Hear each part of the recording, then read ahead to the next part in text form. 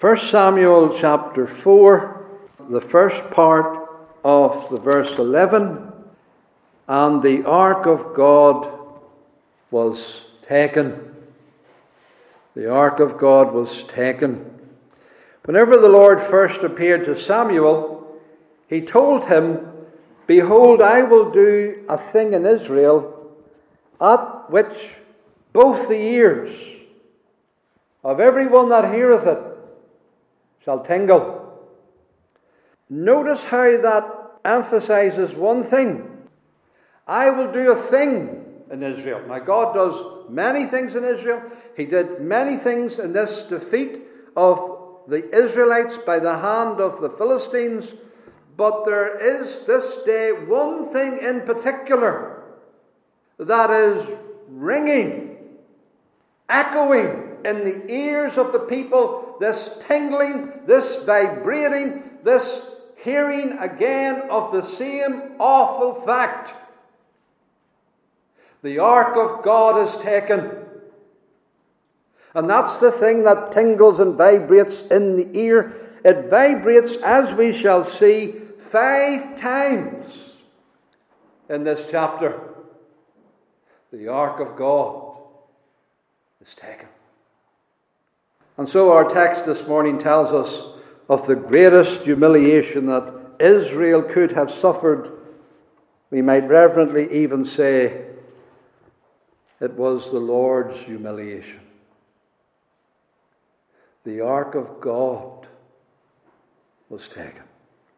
Just think about that. It is the highest and the greatest symbol to all Israel of the divine power and the divine glory. All that Israel holds dear, God's ark. The ark of Jehovah, as it is called. The ark of the Jehovah of hosts. The ark of the divine covenant.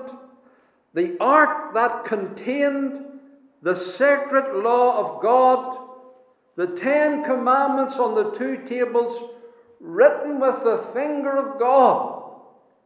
The ark that had the glory dwelling between the cherubim, that ark was taken. Yes, taken. The symbol of his power and presence, taken. And think who took it. The Philistines. The enemies of God, the enemies of truth, the enemies of God's people, the unclean, the uncircumcised, the unholy and the impure, the seed of the serpent, the enemies of all truth and righteousness, they took it. And throughout the rest of this chapter, the same awful, unthinkable fact is repeated. The ark of God is taken. You have it there in verse 11, our text, but also in verse 17 at the end, the ark of God is taken. And notice, it is the last word of the witness, this Benjaminite, as he comes to report the tale of what has happened.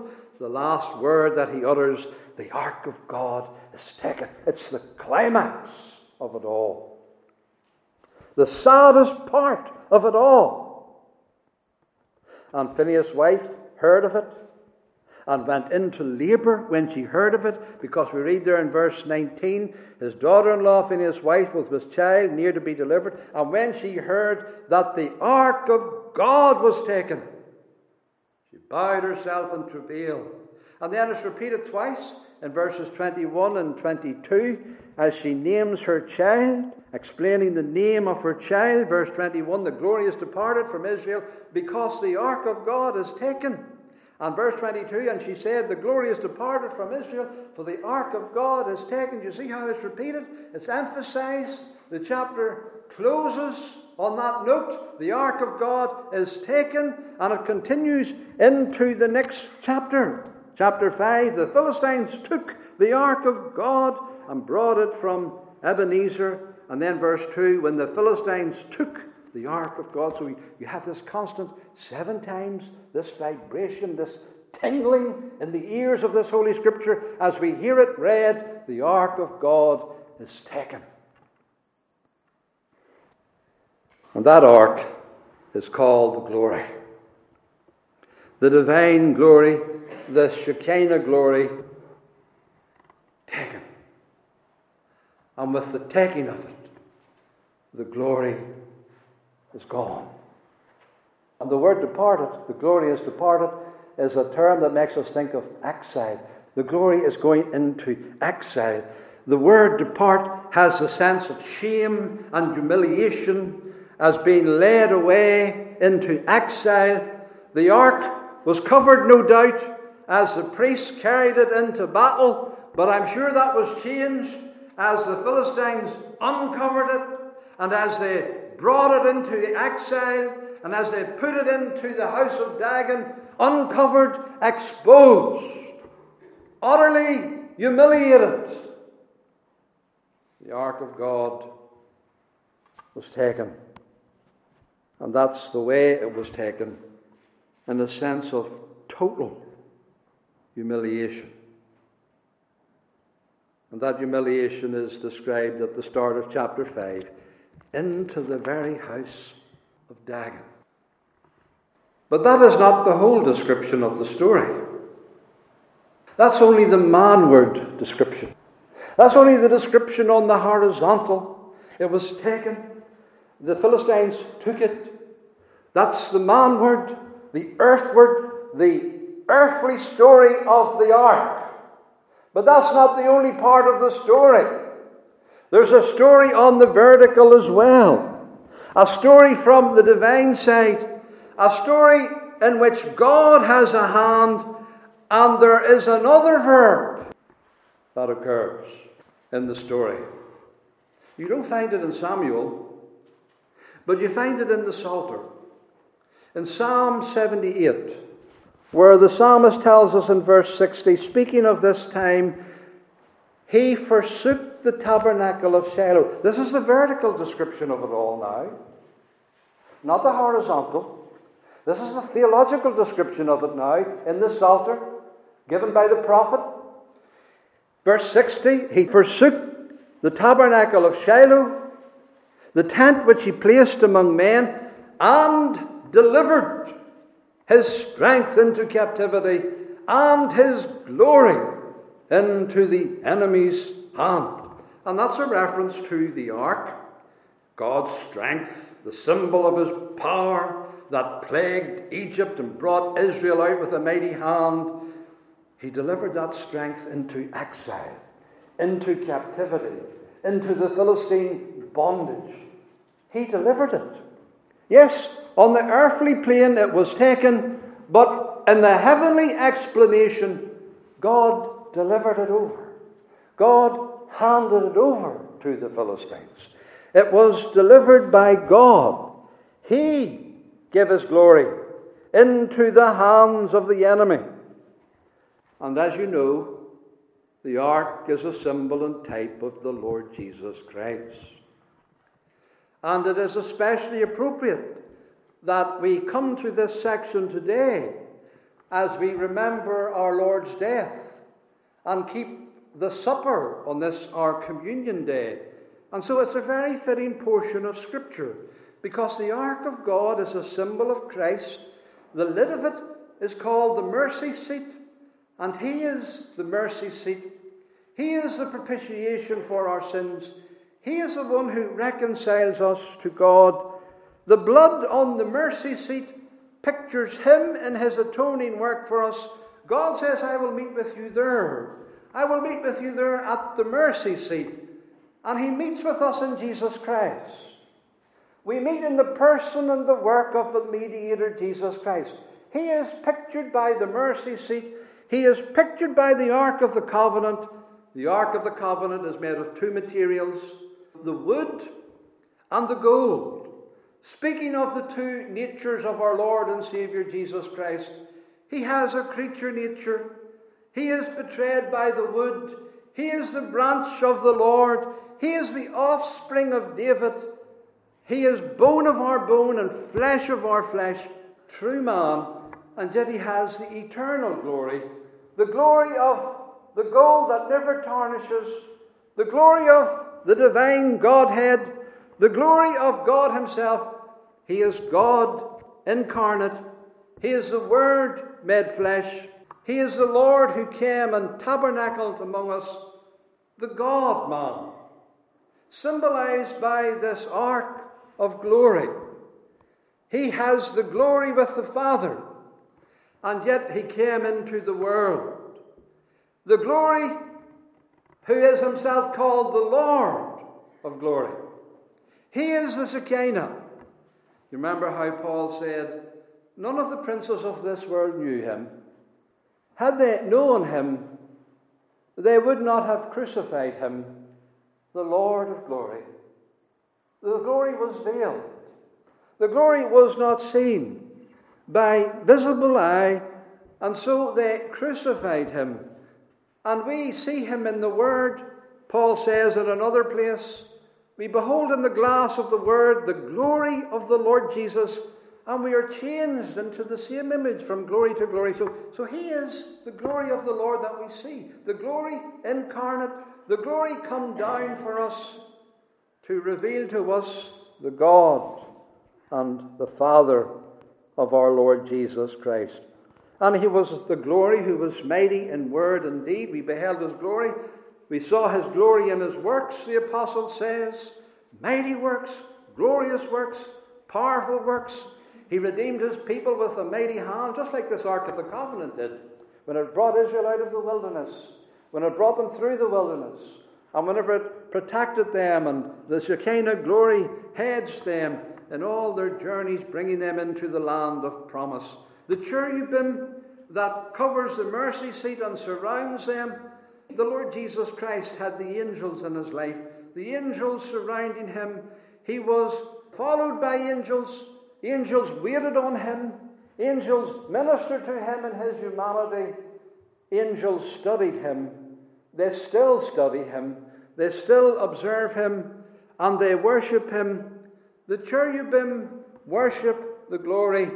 And the angels desire to look into these things. And of course, within him, he has the law of God. Because he kept the law of God. Thy law is in my heart, he said. I delight to do thy will. Thy will is my meat and drink, and he's the righteous one. And he hasn't gone back from any of the commandments of God's lips. And he's esteemed all the commandments more almost than his necessary food. He went without food on occasions, but he never went without keeping the commandments of God. And so this ark then is a pattern of him, who is the true glory. But the ark is a shadow, you know. It's just a pattern. It's just a type. It was made according to the pattern showed unto Moses. But that implies there is a greater reality. There's something more. And the more is Jesus Christ. He is the last ark. He is the true ark that brings us into the true Exodus and into the true land, the heavenly and the eternal glory. And what I'm saying is, if this is a type of Christ, it pictures the humiliation of Christ. Because these verbs were in his life. He was taken. That's what I want you to see this morning. The ark of God was taken. The Son of God, the glory of God, was taken. The Bible is saying this again and again when we read the story of Jesus. They came, you remember that night at Gethsemane, they came and they laid hands on Jesus and took him. Matthew says they took him. And the other gospel writers say the same. And they brought Jesus to Pilate. And the Bible says Pilate took him. Yes, Pilate took him. Pilate took Jesus and scourged him. And then Pilate, he delivered him unto the Roman soldiers. And they took him. The same verb keeps being repeated. Jesus is the taken one. They're always taking him deeper into the humiliation, taking him to the cross, taking him to crucify him. And then the soldiers, when they had crucified Jesus, they took his garments, they uncovered him. They took the covering, they exposed him more. They brought him into the greater and the deeper humiliation. And it's always this verb took that is used by the Holy Spirit, as if to recall the ark of God. Taken by Philistine hands, taken, uncovered, humiliated, brought down to the very house of Dagon itself. And that's Jesus, brought into the house of death, taken, even to the tomb, taken. I think there was some surprise when the Lord was taken. I think they were surprised that they took him so easily. After all, this mighty Lord Jesus was mighty in power indeed. He could raise the dead. Not so long ago he had raised Lazarus. He made people who had been born blind to see. He was mighty in word and deed. And they must have thought that it wouldn't be easy to take him. Which is why they came at night. And which is why they brought a great multitude. And which is why that great multitude came with arms and rods and staffs and weapons to take him. They thought it would have been hard. And indeed it would have been hard, except for the divine will. And how hard it was to be is illustrated because at first Jesus said, "Whom do you seek?" And they said, "Jesus, I am he." And they fell away backwards. It's not going to be easy to take him. The Lord's just reminding of that. You're not really taking me. I'm giving myself to thee. So they fell away backwards. But then they got the strength again and the courage again. And they took him. And after that it was very easy to take him. And they must have been surprised. I think Judas was surprised. I don't think Judas thought he would have been taken at all. And when he saw that he was taken, he went and hung himself. He didn't expect that. He expected a mighty power and a great escape. Mighty indeed in word. But he didn't escape. He allowed himself to be taken. And he was taken. And you know, these Philistines, they were surprised too. Oh, this is the God who slew the Egyptians. This is the mighty God of Israel who sent the plagues on Egypt that we know amongst our brothers there. They had to be strengthened and encouraged to be brave to take this ark of God. And they were utterly surprised. It was so easy.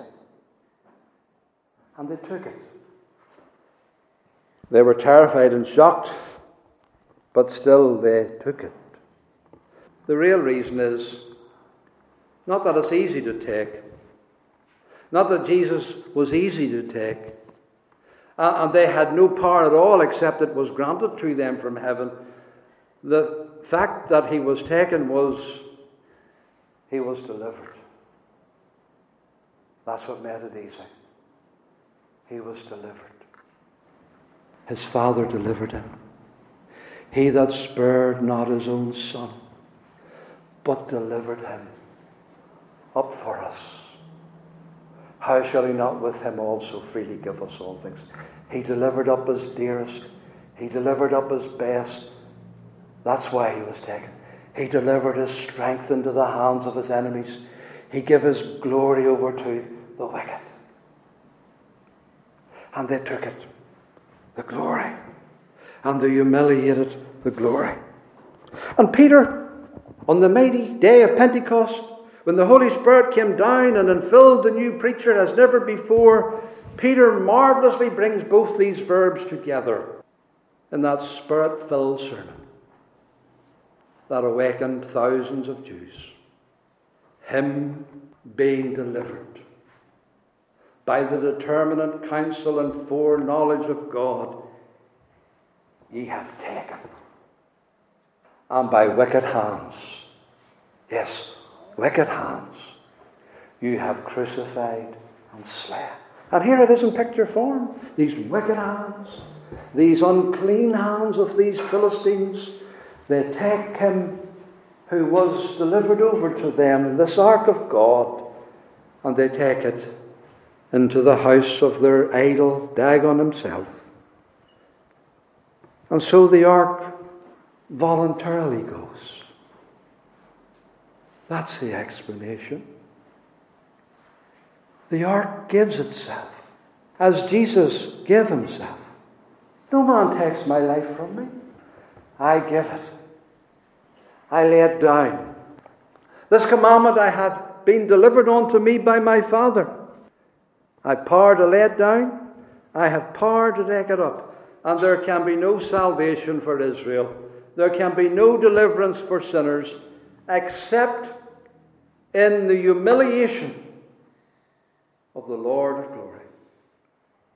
And so it is for our sakes, congregation, who are poor and shameful sinners, that the rich and glorious Son of God became poor and veiled his glory and suffered this humiliation. It was for our sakes. It was ultimately for the victory, for the defeat of Dagon and the ultimate defeat of the Philistines by the path of humiliation. You see, the Jews stumble at the cross, don't they? They stumble at the humiliation. They say God would not let his Messiah go through that. And crucifixion is the greatest form of humiliation. And God would not allow that to happen to his Son, to his Messiah, to his Christ. But it was most necessary, the humiliation of the Son of God. This shameful death. You remember the word glory occurs in Hannah's psalm that we spent so much time in? And we'll come back to again and again, because you meet it throughout this whole book of Samuel. Again and again. She spoke of the glory. Remember how she said, He raiseth up the poor out of the dust. He lifteth up the beggar from the dunghill, to make them inherit the throne of glory. This throne of glory that is taken into exile.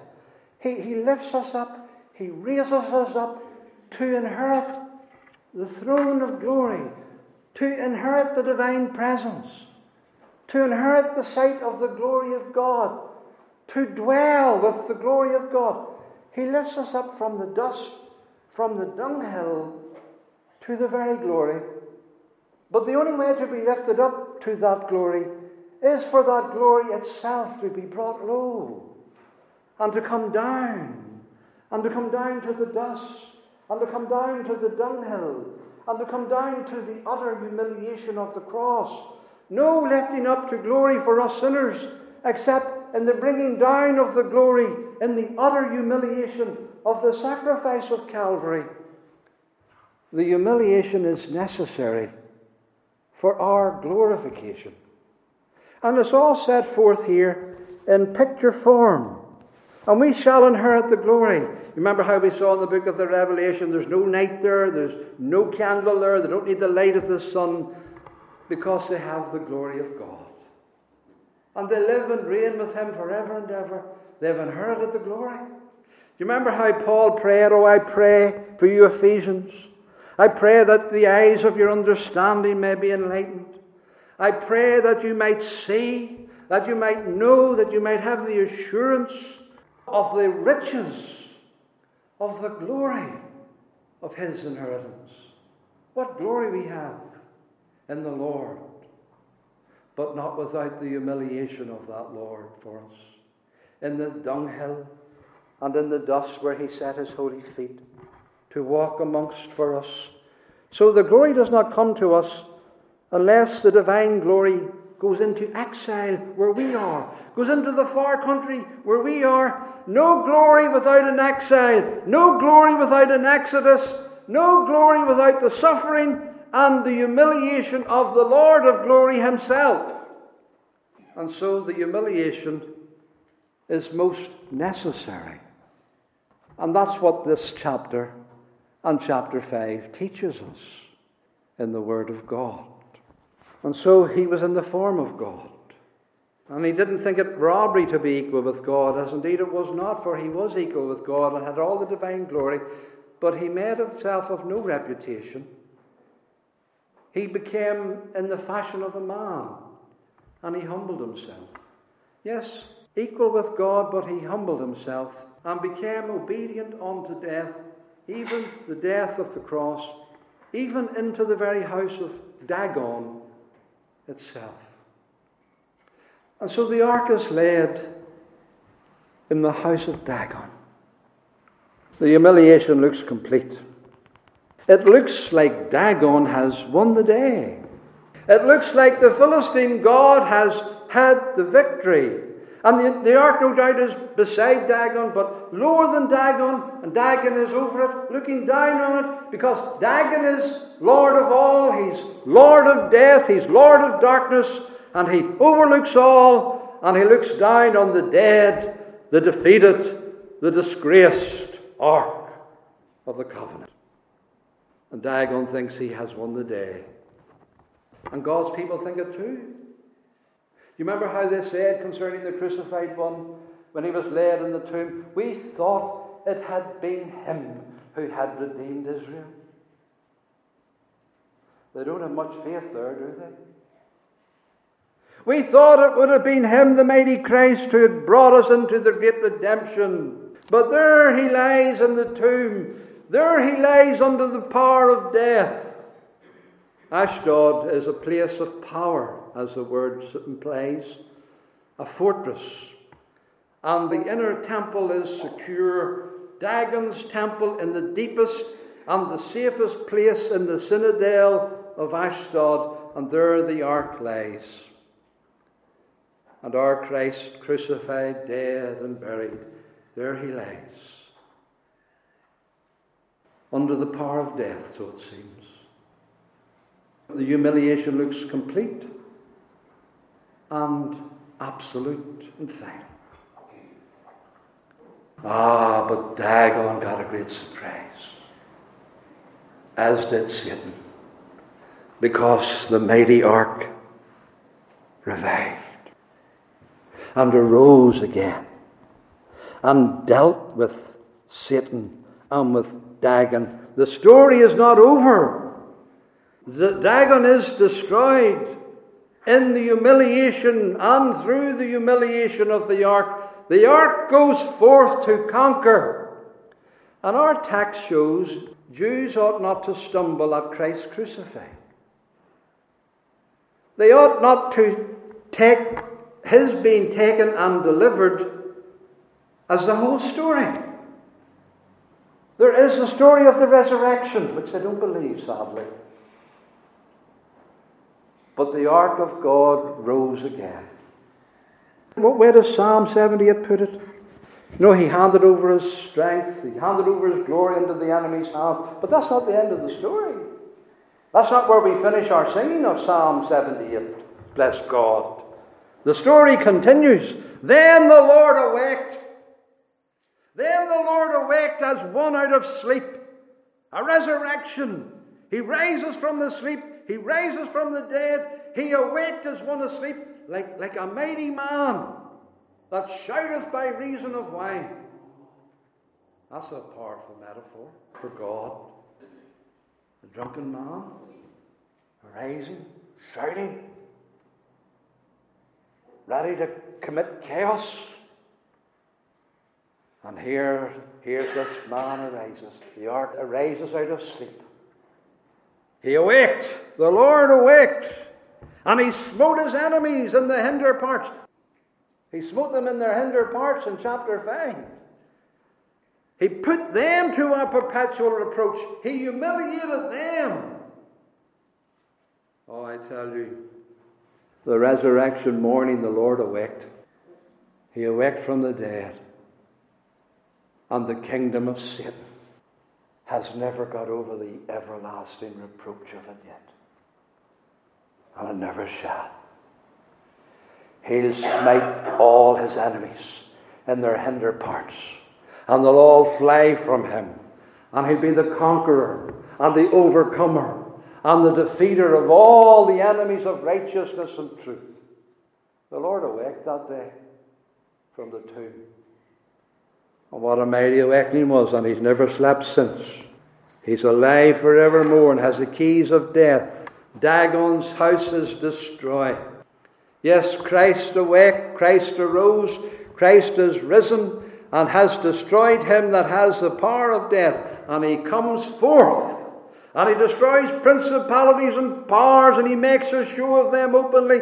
He destroys the god of this world. He bruises Satan's head, and he sets, bless God, his prisoners, Satan's prisoners. He sets us all free. The Lord of glory, in his humiliation for us sinners. And now he's returned to the place of power and glory at God's right hand. As a poet put it, Jesus, in his heavenly glory, sits with God upon the throne, now no more to be forsaken, his humiliation gone. Never more shall God, Jehovah, smite the shepherd with the sword. Ne'er again shall cruel sinners set at naught our glorious Lord. It's finished. Never again shall Christ be in the temple of Dagon. Never again shall Christ be in the tomb. Never again on the bier. No, he lives. Bless God, he lives on the power of an endless life. And let's come to his table this morning in humble thanksgiving. Not to repeat the humiliation. No, not to repeat the humiliation. Not to offer the sacrifice of the cross, but to participate in its victory. To feast in its light.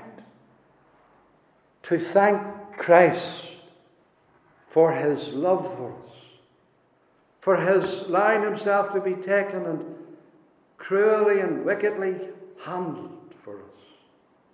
The cost of our salvation, the price paid in the humiliation of his broken body and shed blood, the cost of our deliverance from Satan's kingdom of darkness.